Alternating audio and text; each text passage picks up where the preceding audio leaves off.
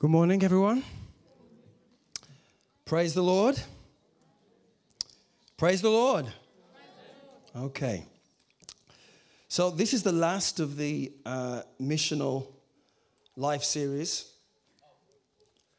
And it's going to be a mixture of short testimony, some challenge, appropriate, I hope, and some meaty announcements.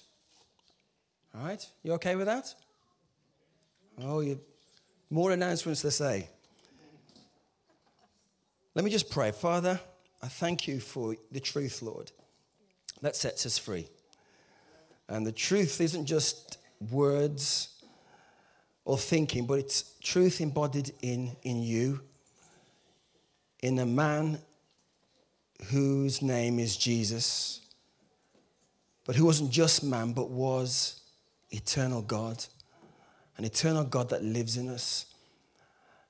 And I pray, Holy Spirit, that the words of my mouth, the meditations of my heart, certainly over these last few weeks, Lord, will be acceptable in your sight, Lord, and be received and weighed up by these good folk here this morning. Lord, in your mighty name. Amen. Okay, so the title of this morning is Being Invitational. And folks, we have a role in being evangelistic. That shouldn't be no surprise to you. The Great Commission, that command of Jesus in Matthew 28 to his disciples was to go and make disciples. Yes? Yes? Okay. I believe it is the sovereign God's desire that none should perish. That's 2 Peter 3 verse 9. And that all can receive eternal life. The choice. Revelation 3:20 has the eternal Jesus saying that he stands and knocks at the door of people's hearts, wanting to enter into their lives. And even if they've never entered a church building, and we don't have one of our own, or hear the gospel in the same way we have, there will always be an opportunity for people to meet Jesus and respond to him at some level. Romans 1:20, Romans 2:12, 15. The question is, at what level? And what is the responsibility of us as believers in that task? Hands up if you've ever watched the film The Matrix. All right, put your hands down. Hands up if you don't know what I'm talking about. You don't know what I'm talking about. Okay. This film, The Matrix, is a sci-fi film. Yeah? Okay. It paints a scene of a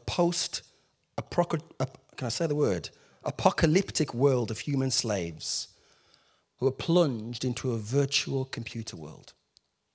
And they're oblivious to their plight.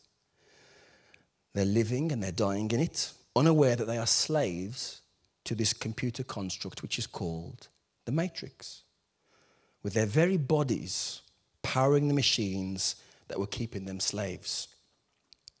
Unaware until free people came with truth and an invitation for them to leave this artificial world and enter a whole new, wider world of existence.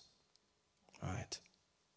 Now, our role as free people, because that's what we are, unplugged not from a fictional matrix, but from this fallen earthly construct, is to play our part as godly ambassadors, to be bold, to be obedient, to be knowledgeable, to be powerful, to allow people to recognize Jesus, the King, in us, his kingdom in us and around us, as our and their Savior and our God. Now, the Bible says that we should all, not just special people, do the work of the evangelist. Right? 1 Timothy 4:12 says that. And although they do classically exist, like Billy Graham Anyone saved under Billy Graham's call? Vicky? Anyone else? Okay. And Reinhard Bonnke? Anyone heard of Reinhard Bonnke? Yeah. Reinhard Bonnke. That German, yes. The word evangelism will trigger different images in people's minds. And it's essentially the biblical word for the act of inviting people to know Jesus, presenting folks with a choice. So this morning, as well as reminding ourselves about the nature of the choice, we're going to explore how and to whom that choice, that invitation, is made. And what is the role of this Junction 10 community in presenting that choice? And do we have a role? When Jesus appointed and sent out the 72, it was then that Jesus said that the fields are white unto harvest, but the laborers are few. That was true then, but it shouldn't be now, as we have millions of Jesus ambassadors with Christ's potential to do the very things the 72 were empowered to do, to heal the sick and tell them the kingdom of God has come near to you. Now, there will be things we can and should do together in terms of evangelism. And we'll explore that not just today, but other times. But fundamentally this morning is about what you can do to prepare yourself for taking your part in the invitation, the choice. We're going to be hovering around the Gospel of Luke in chapter 14, so get your Bibles ready for that. Specifically looking at the parable of the great banquet, and the next section about the cost of being a disciple, which are an illustration of the offer God has made and the choice we are to make of it. Now let me ask you, what are the images and scenarios you think of when you say evangelism, or when you're thinking about people wanting to come to Christ? Just throw some words out. Evangelism, what comes to mind? To speak out, okay? Any other pictures? Sorry? Make disciples, okay, good. Ian, you're looking at me. What do you think of? Demonstration of power. Okay. So, I spoke about Reinhard Bonnke, didn't I? Next slide up. He has a vision. I love to listen to this, not just because he's got a fantastic German accent, right? But he has a real passion for the lost. So when he says, Africa will be saved, he means it, yes? He absolutely does. And that's just a scene of him as maybe a classical modern day evangelist speaking to thousands of people, beckoning them to come to know Jesus as their Lord and Savior. Who remembers minus the plus? Okay, so if you were around in Junction 10 long enough, that man there, Reinhard Bonnke, did a campaign to encourage the UK to come to know Jesus.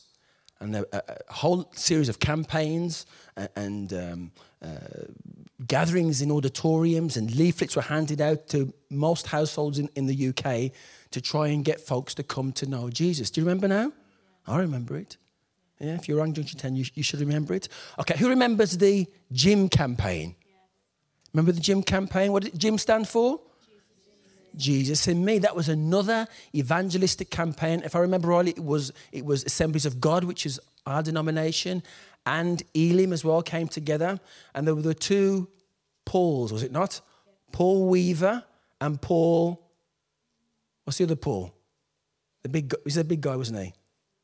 The guy that's running Elim. Anyway, there's two Pauls.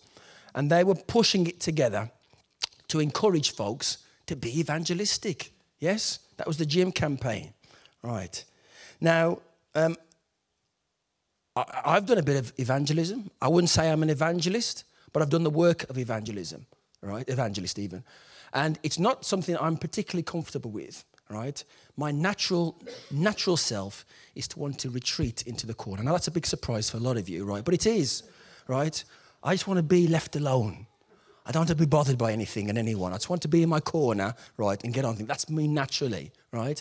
But 19 odd years ago, when the Lord called me to go and work at the Vine, one of the first things we did was to receive a call to say, be evangelistic, right? And one of the things we did was to have a real heart for the people coming out the pubs and clubs of Warsaw.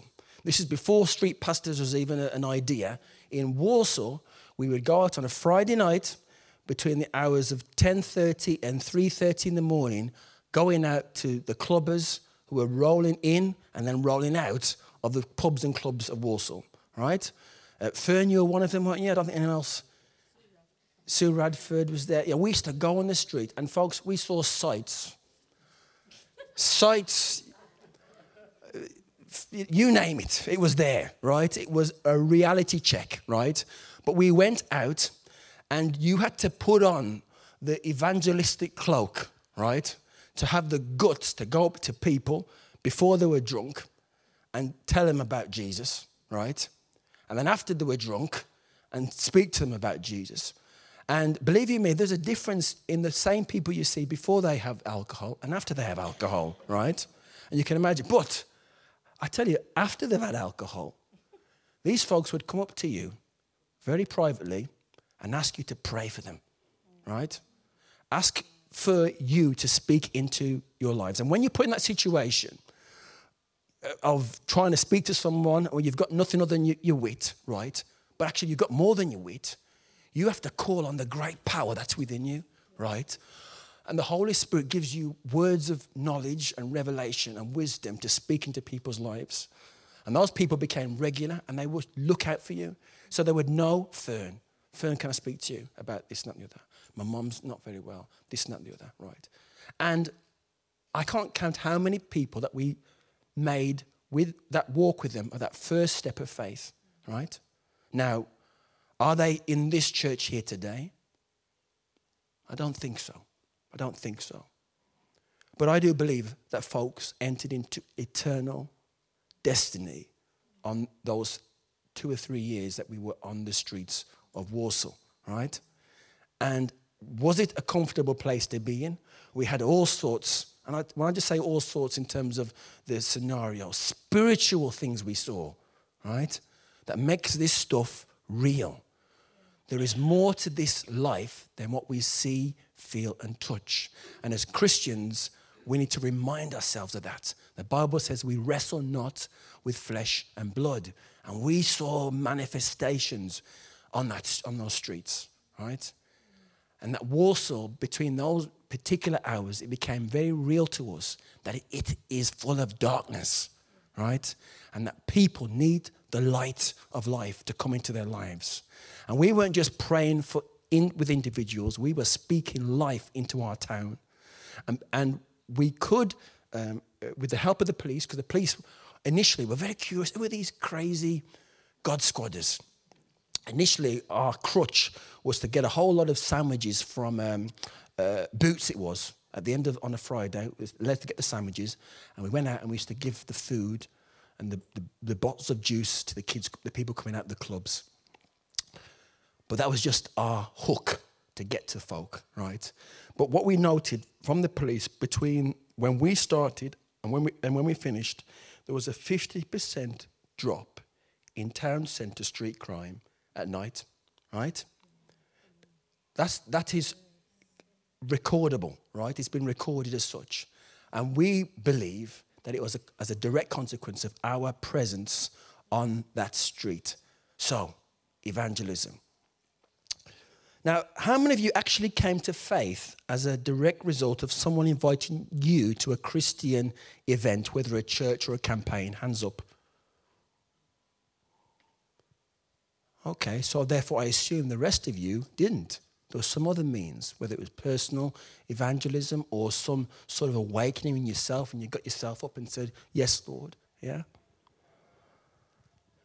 Well, I'm going to journey that a bit more, because I've talked a bit about my little evangelistic walk. I'm going to ask one of our number who is Is he an evangelist? Well, let's find out, because he's actually here to do some of this work for us in our school. So let's get Oscar to come up. Rounds of applause for Oscar.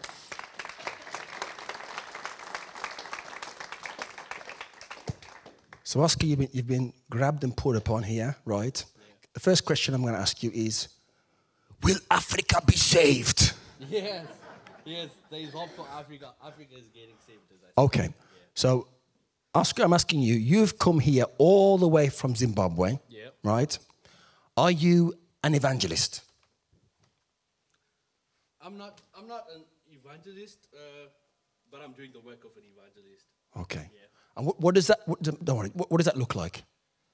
Well, it's living a life that reflects Jesus, talking to people, actually taking the initiative to go to people and forming relationships with them, building a bridge where you can talk about Christ. Okay. Yeah. And you're doing that in schools? I'm doing that in schools, yeah. Okay. And what does it practically look like? How do you do that? What does it look like when you go into Grace Academy on a Monday morning? All right, so it looks something like this. I get there, the kids that are there, and the first thing that I always do is it's always important to get to know names. Always get to know somebody before you kind of like bring in Jesus. And so I'm getting to know the kids, and while we're working on that relationship, building it, they see something in me that is obviously different, because I'm always enthusiastic and stuff. So they begin to ask questions. So it's one of those when you're living out for Christ, it will show and people will ask questions. And when they ask, that's like the hook. You begin to telling them more about Jesus. So you say you're not an evangelist, but you obviously received some call because you've come all the way from Zimbabwe to come to Warsaw. Yeah. So what happened? What did that look like? It looks like Romans. Like Romans? Yeah, it's how can they call on a God in whom they do not believe? How can they believe in a God in whom nobody has spoken to them about? And how can we speak about the gospel if we're not being sent? So I'm just coming to also to preach God, because I believe that is God's calling to spread the word. Fantastic. Yeah. And aren't we glad we've got Oscar? Yeah, absolutely. So Oscar, you're coming towards the end of this cycle within Pays. Yeah. Do we know what's happening with you going forward? What's God saying to you about your next journey, your next steps? Keep working with Pace. Continue. I'm going to be coming back after this. Is it the summer holiday? Yes. Yeah, I'm going to be coming back after the summer holiday. And really, although I'm going on summer holiday, the evangelistic work is not going on holiday. I'm taking it with me to Zimbabwe. Okay. So even while I'm in Zimbabwe, I'm still talking about Jesus. Because you said something, I think it was to me, where you said there's some stuff that you even learnt over here that you might want to be bringing back to Zimbabwe in terms of, is that right? Yeah. Zimbabwe, England, different cultures. Agreed? Mm-hmm. Yeah. But in my time so far, there's a lot of ways of doing ministry that I have seen being employed in the UK, that if I take home and introduce, it will further the ministry there. Yeah. So, yeah. Okay. Well, I'm just going to pray for Oscar, right? And if you're so minded and able, let's stretch out our hands towards him. And I also want to thank you, Lord, for this man. Thank you, Lord. He came at the right time for us as a church, Lord, when we were needing further support, Lord, with our children and youth work ministry, Lord God. And we have a man of faith here, Lord God. We have a man of passion and charisma, Lord God, not founded on superficial stuff, but something that's deep, Lord God. And I thank you for that, Lord. And I just pray, Lord, as our young people, Lord, in this place and in the schools that we're supporting, Lord, are receiving the word of life, Lord, through this man and his ministry. I pray, Lord, as he goes on his break back home for a time in a season, yes, Lord, the stuff that he's learned over this place, Lord, will produce much fruit, Lord, in Zimbabwe, Lord God. And that his work as an evangelist, Lord God, will see many souls come to know you as Lord and Savior. And we look forward, Lord, to his coming back, Lord, as a team leader, Lord Jesus, bringing and encouraging more young people as part of the team. But beyond that, Lord, to see a real harvest being pulled in our town of Warsaw. In your mighty name, Jesus, we pray. Amen. Amen. Amen. Bless you. Thank you. Round of applause for Oscar as he takes his seat. So at the end of this teaching series, we want to challenge you to step up to be used by God to connect people to Jesus. Now, back in the day, many a church, even this one, invitational meant the rank and file congregation, like us yourselves, was to try and invite folks to attend and respond to some sort of church seeker-sensitive event or gospel service or evangelistic campaign, and then bring them to hear the gospel, usually from the minister's preach, and then have a chance to say the sinner's prayer, right? You know, everyone bow your head and, oh, I can see that hand, I can see that hand, I can see that hand, and praise the Lord, right? And some of our own church growth as Junction 10 has been as a consequence of that style of evangelism.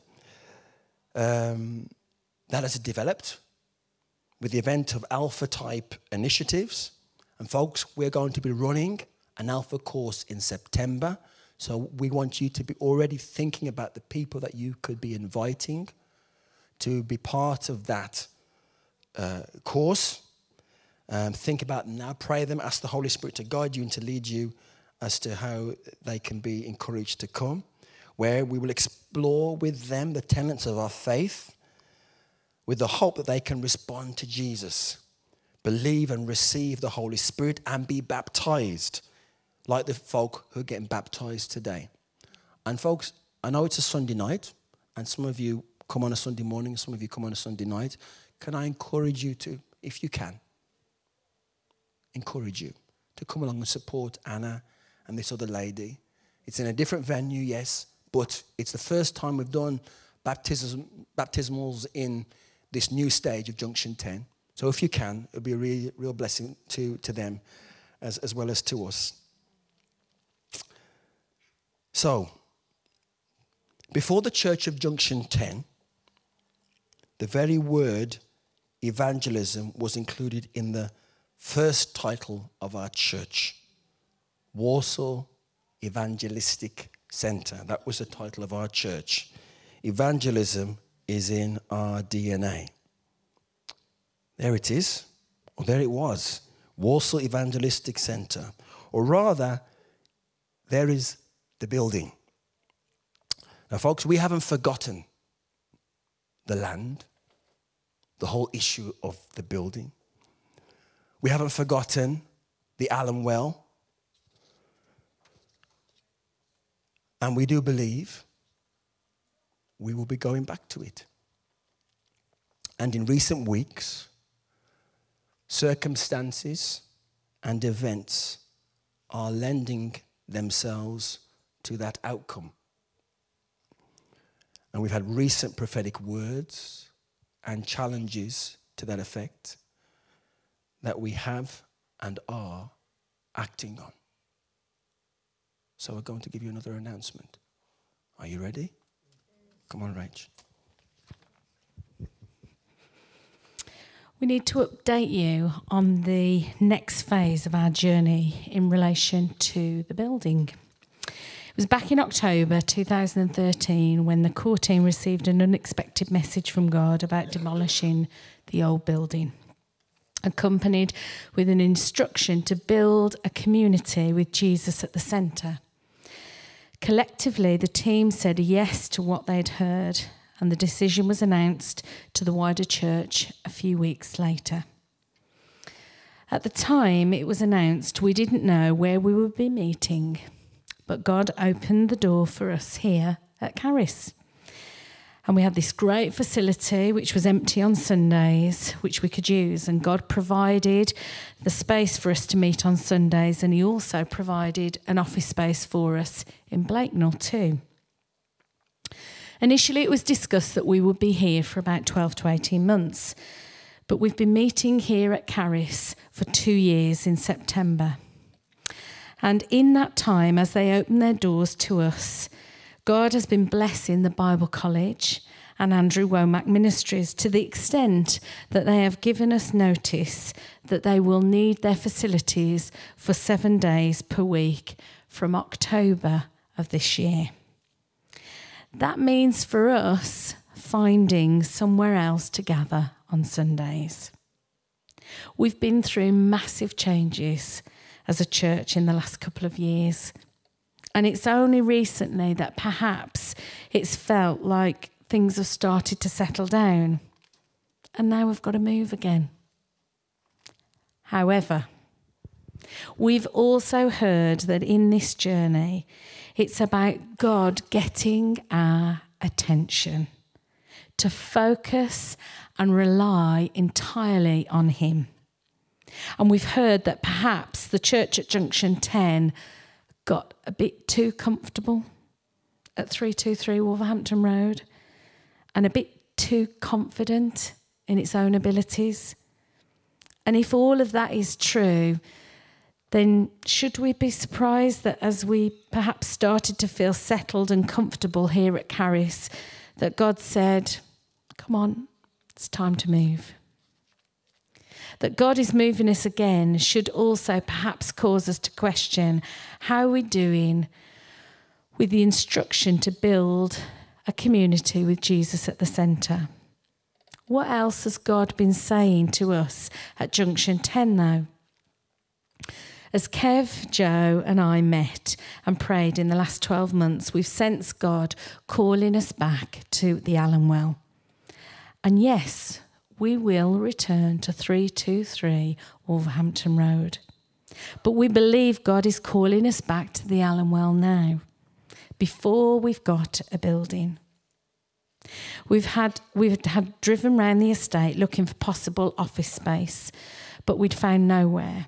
We shared at the AGM in April, and John Oliver stepped forward and said that the company that he works for has office space available in Allen Well. We're now in discussion about us moving into that space. We're also talking to local residents about how we can best meet the needs of the Allen Well community. The three of us met to pray on the land at 323 on the 20th of April. We were going back to the site for the first time since we'd left.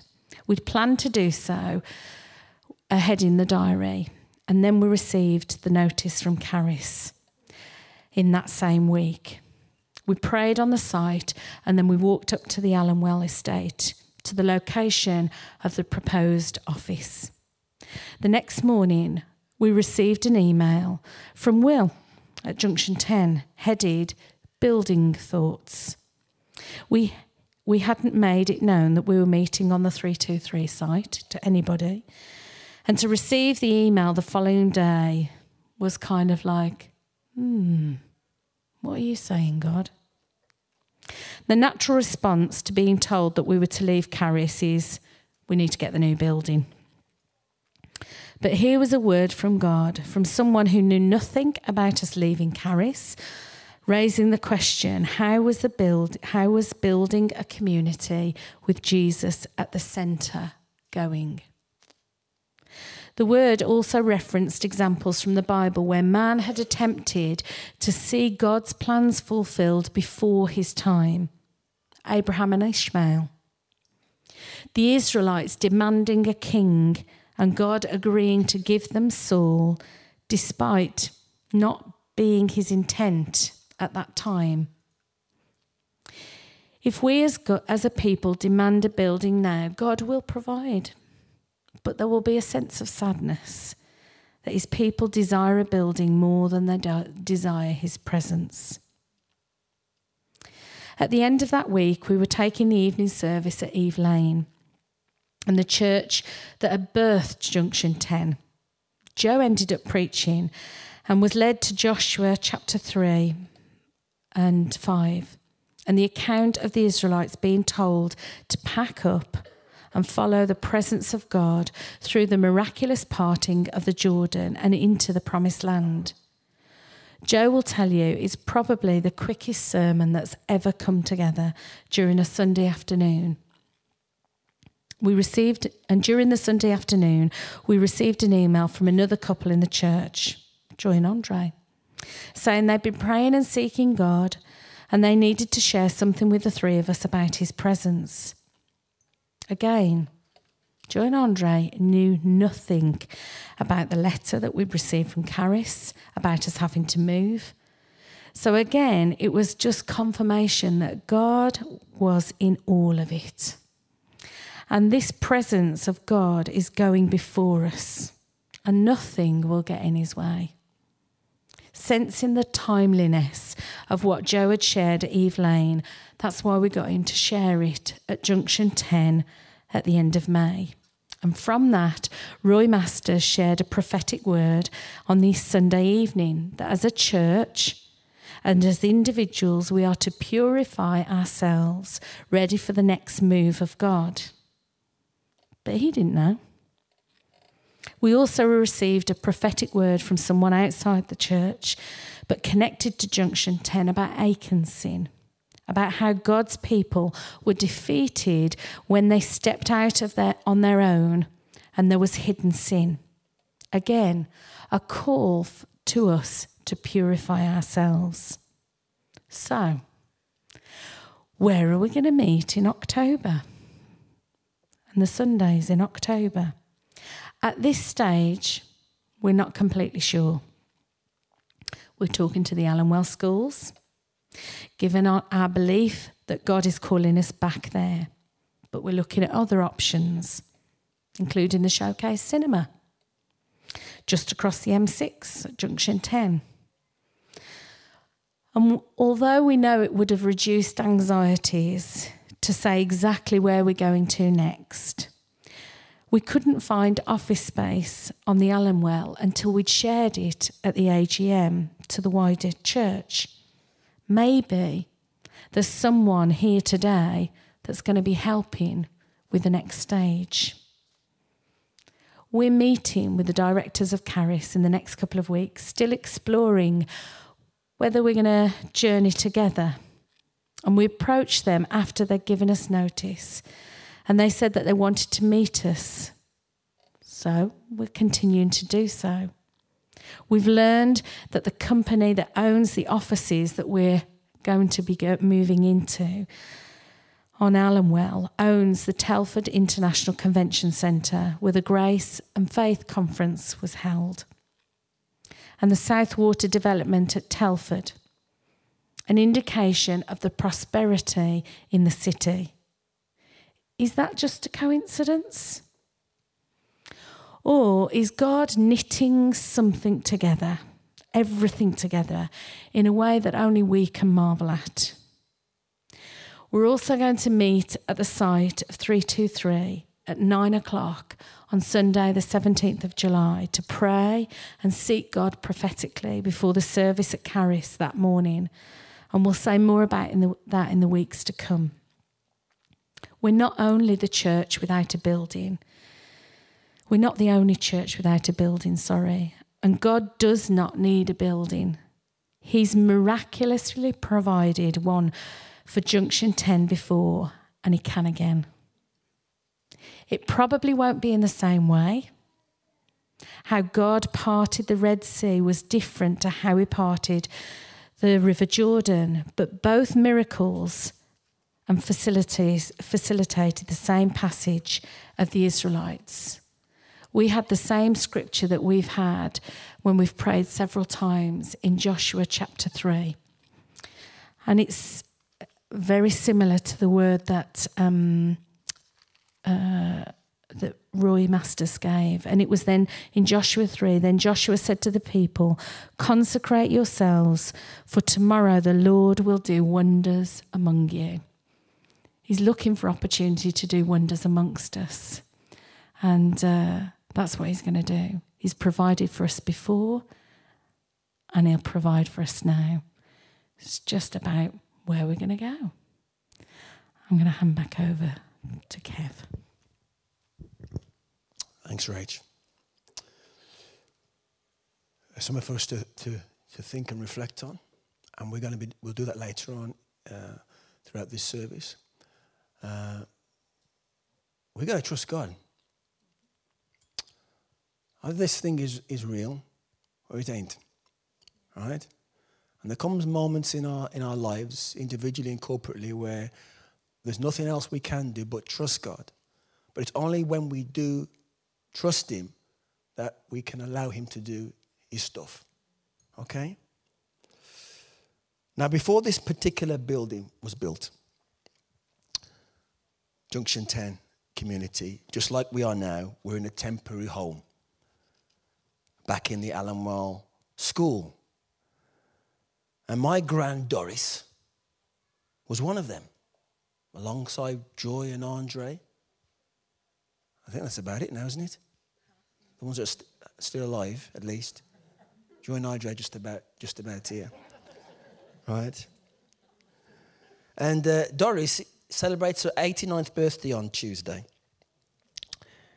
Now, Doris brought her daughter Joy, and Joy brought her kids Mark, Janet, and Beverly, who were my first cousins.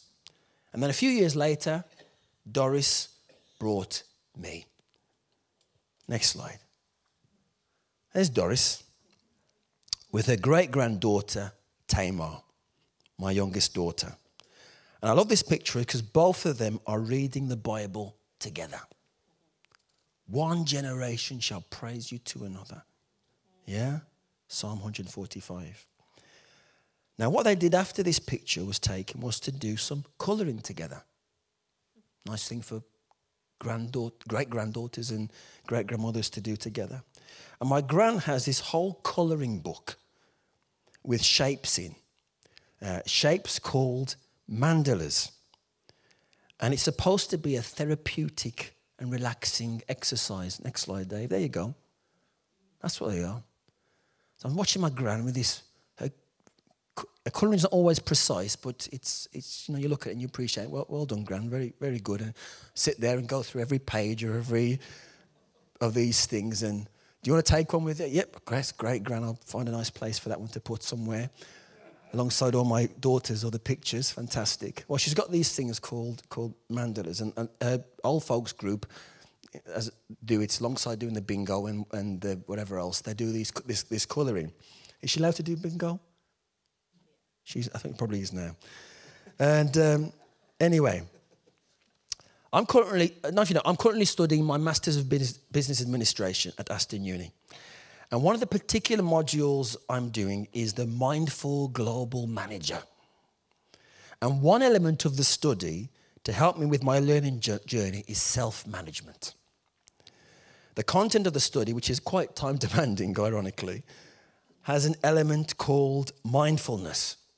Now, mindfulness is the psychological process of bringing one's attention to the internal and external experiences occurring in the present moment. And I was a bit suspicious of this process because of its links with Eastern religions and certain Jungian psychological theories. But nonetheless, it has been a useful exercise, even for this morning, folks. Because one of my reflections on the module was asking us to do was to construct and reflect on a symbol, a circular matrix that is supposed to represent your world, culturally, socially, and politically, and how I as an individual interact with it. And these images are also called mandalas. In the course, I had to construct a mandala for me to assess what was going on in my life today and to reflect on them and how I feel about them and what I aspire for them in order to make an informed choice about what I need to do for me and to make the necessary changes in my life. And it reminded me about one of the scriptures that I've asked you to hover over in Luke 14, verse 28 to 30. In the message it says this: is there anyone here who is planning to build a new house, who doesn't first sit down and figure out the cost so you'll know if you can complete it? If you only get the foundation laid, then run out of money, you're going to look pretty foolish. Everyone passing by will poke fun at you. He started something he couldn't finish. Interesting, we're talking about building this morning. At the center of the mandala, is the one they presented to us, as I said, is me. Of course it's me. It's me and my health, my leisure, my studies, my finances, my relationships, my faith, my values. And then surrounding them are a number of spheres or squares representing family, business, and community. And as I was completing this task, I began to reflect on how I interact with them from a Christian kingdom perspective, starting with me at the center. And it's not egotistical, but before I do anything, or rather, I should ensure that me is right. What does it mean from a Christian point of view in getting me right? Without Jesus, I can only go so far in my life journey.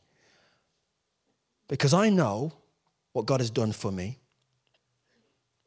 That great banquet that you all read about in Luke 14, Jesus has saved me. He lives in me. And I, as a consequence of that, can do all things as he strengthens me. I don't have to be confined by the limitations of what I see, feel, or touch. I can access hope for a higher reality, which is the kingdom of God reality. And the sooner I allow the truth, or rather the person who is the truth, to direct me daily, the better it will be for me and those around me. And my role in communicating the invitation, the choice, to them. So, beyond me came my family, my nuclear family, my wife, my kids, my parents and grandparent, my siblings, my aunts, my uncles and their children, my cousins, and reflected on how I have and could interact with them. How can I impact them positively? How can I communicate this gospel offer to them? Me, my family. And then my work as employee, as employer, as colleague, as steward. What I must do to be a vessel for Jesus in that space. Do I create a good working environment? Do I pay people fairly? Do I pay my bills on time? Are people, as a result of my decisions, under unnecessary stress? Me, my family, my work. And then beyond that, the wider community. In seeking the peace and prosperity of the city, how am I, as a societal influencer with contact with royalty, government, media, commerce, and banking, how am I, as an educational leader, founding and chairing a number of schools, and how am I, as an elder here at Junction 10? Me, my family, my work, and my community.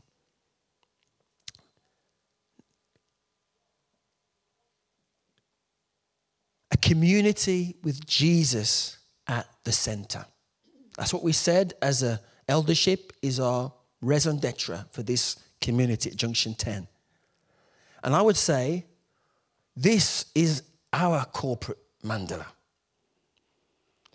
Not for us as leaders to do it for you, albeit we can and will help you, and we'll do things like Alpha and the big festivals like Christmas and Easter, etc.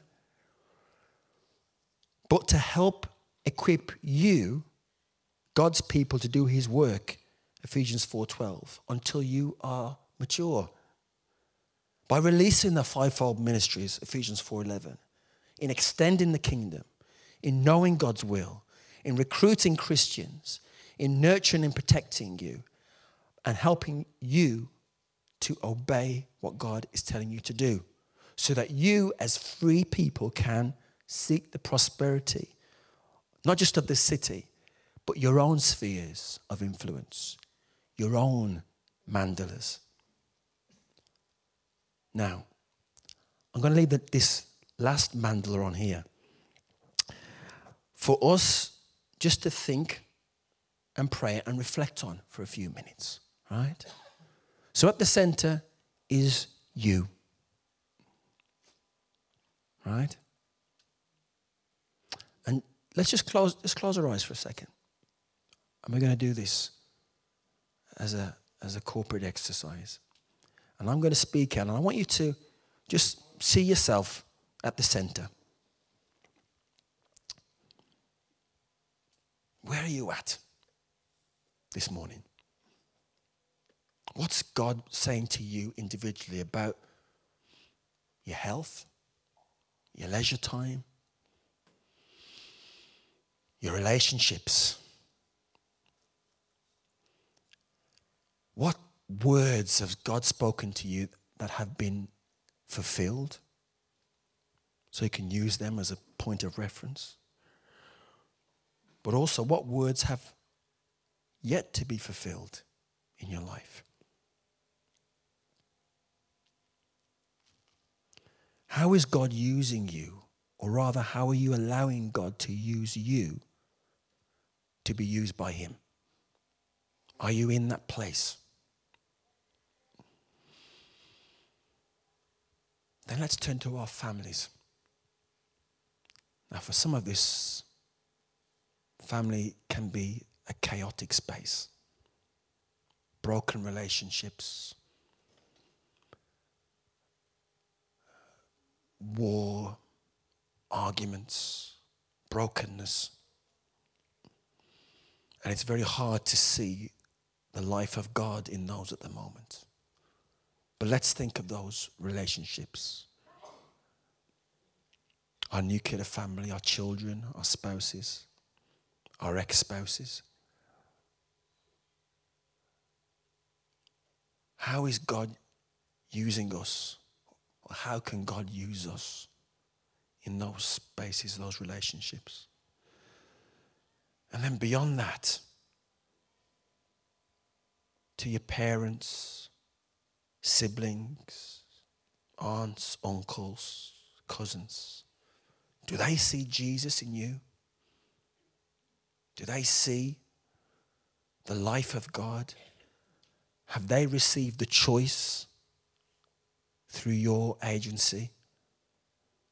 What do you need to do to get yourself into that place where you can be authentic, but also real with them? And then I've chosen the work sphere. Maybe it's retirement for a lot of you. Again, what are you like as colleague at work? Will people really know that you're in Christ through how you speak to them, how you direct them, how you order their next steps? Are you creating an environment which people love to be in because they know that you have something different about yourself? Or does there need to be a lot of work in that? Does the Holy Spirit need to be released in that area in the name of Jesus? If you run businesses, are you being honorable in how you manage those businesses? Are we paying people on time? Are we offering good service to our customers, to our patients?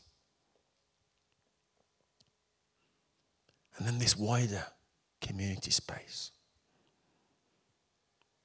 What's my role here as a member of Junction 10 as we have to step out into this next step to be invitational? We're part of the invitation process, whether that's Alamo, yes, but also how we connect to those folks that need to know Jesus as their Lord and Savior, our neighbors, those influential conversations we can have that will make the difference. I'm just going to pray over you. Lord, you have called us to do the work of the evangelist.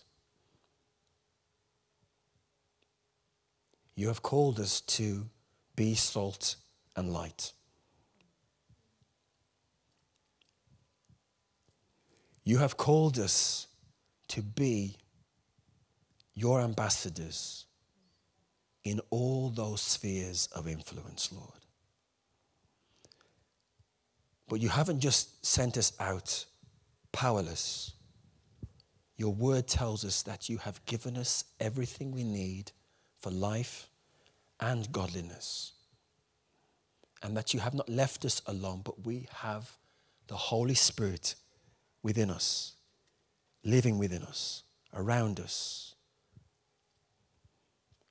And it is perhaps only our ignorance that prevents us from availing ourselves of his great power. And I pray, Holy Spirit, right now, for as we have reflected on those spaces and are and will, the challenge will go out to ourselves individually and corporately to trust you, to create space and time to evaluate where we are in each of those spaces.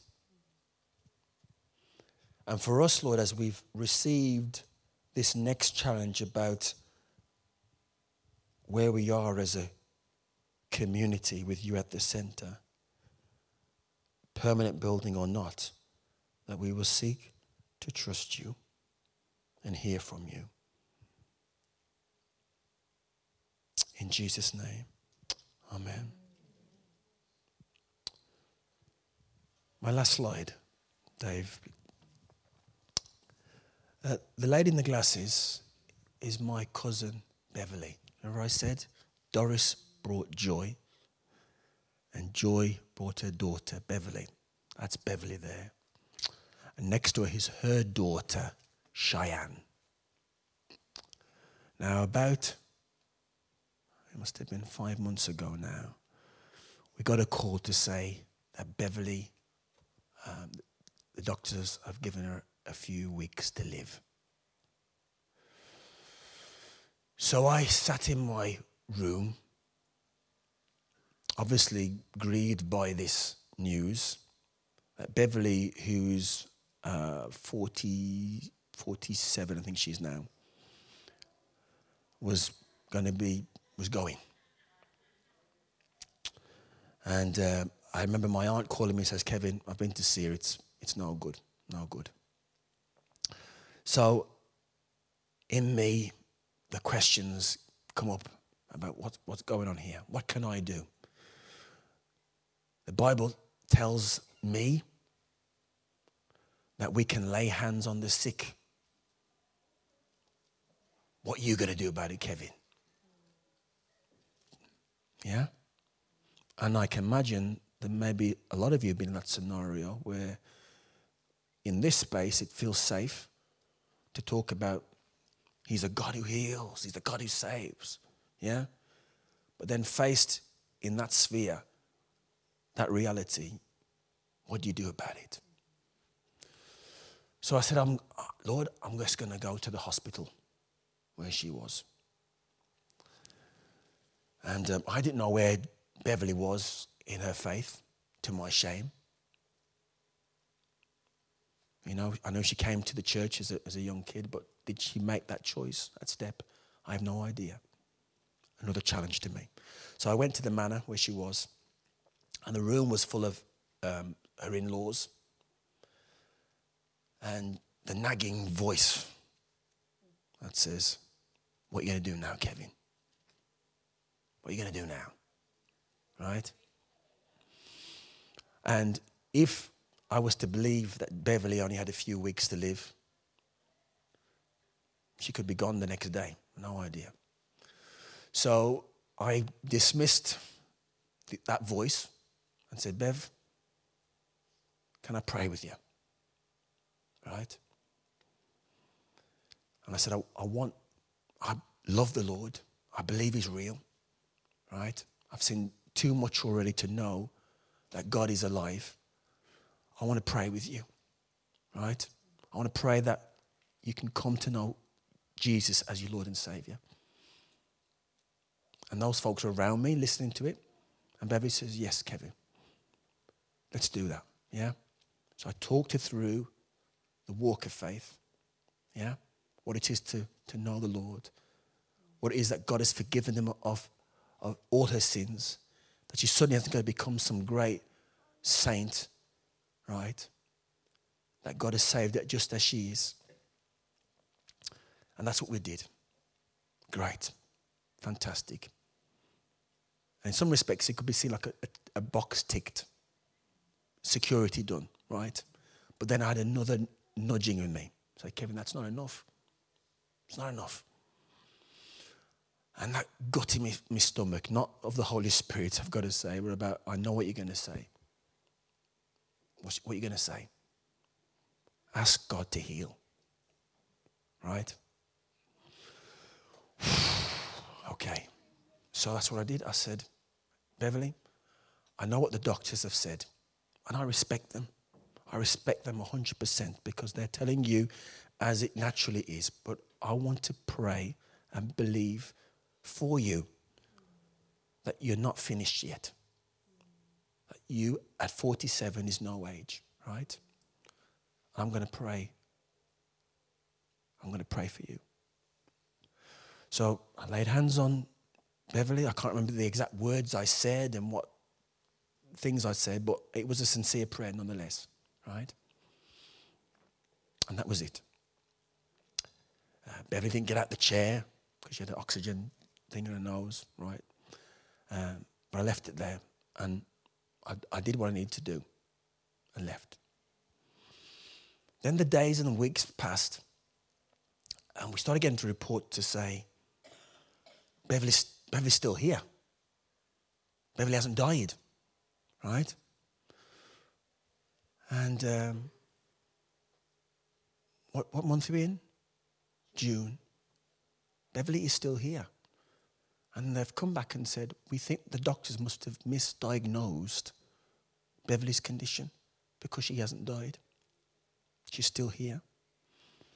And Beverly's back at home. She's not running up and down, but she's not confined to a hospital. And she's not dying.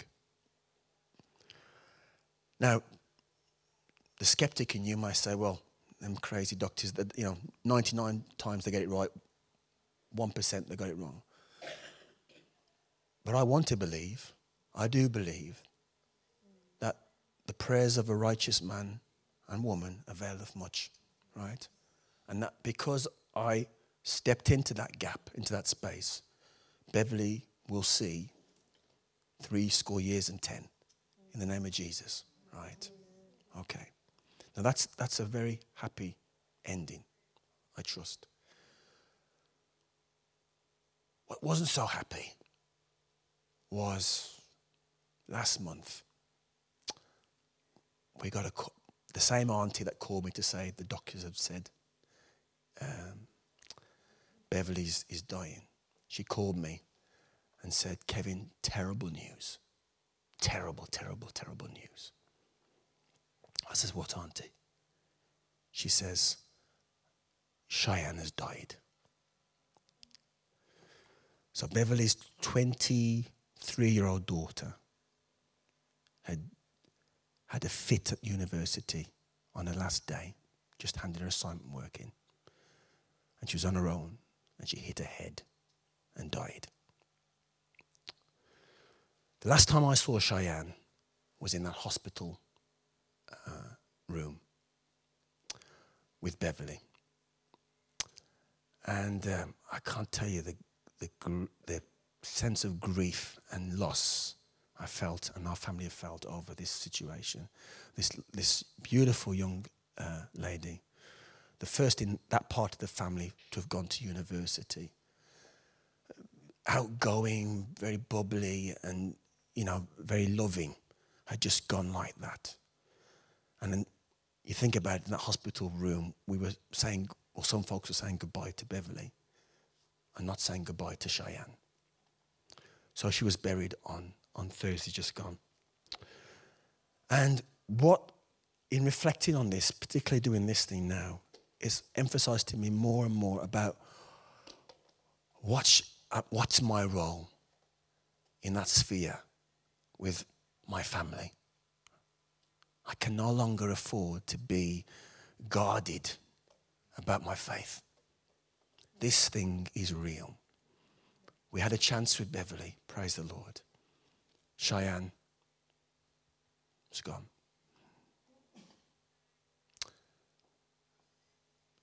And my challenge back to you folks, which is my challenge, is let's weigh it up.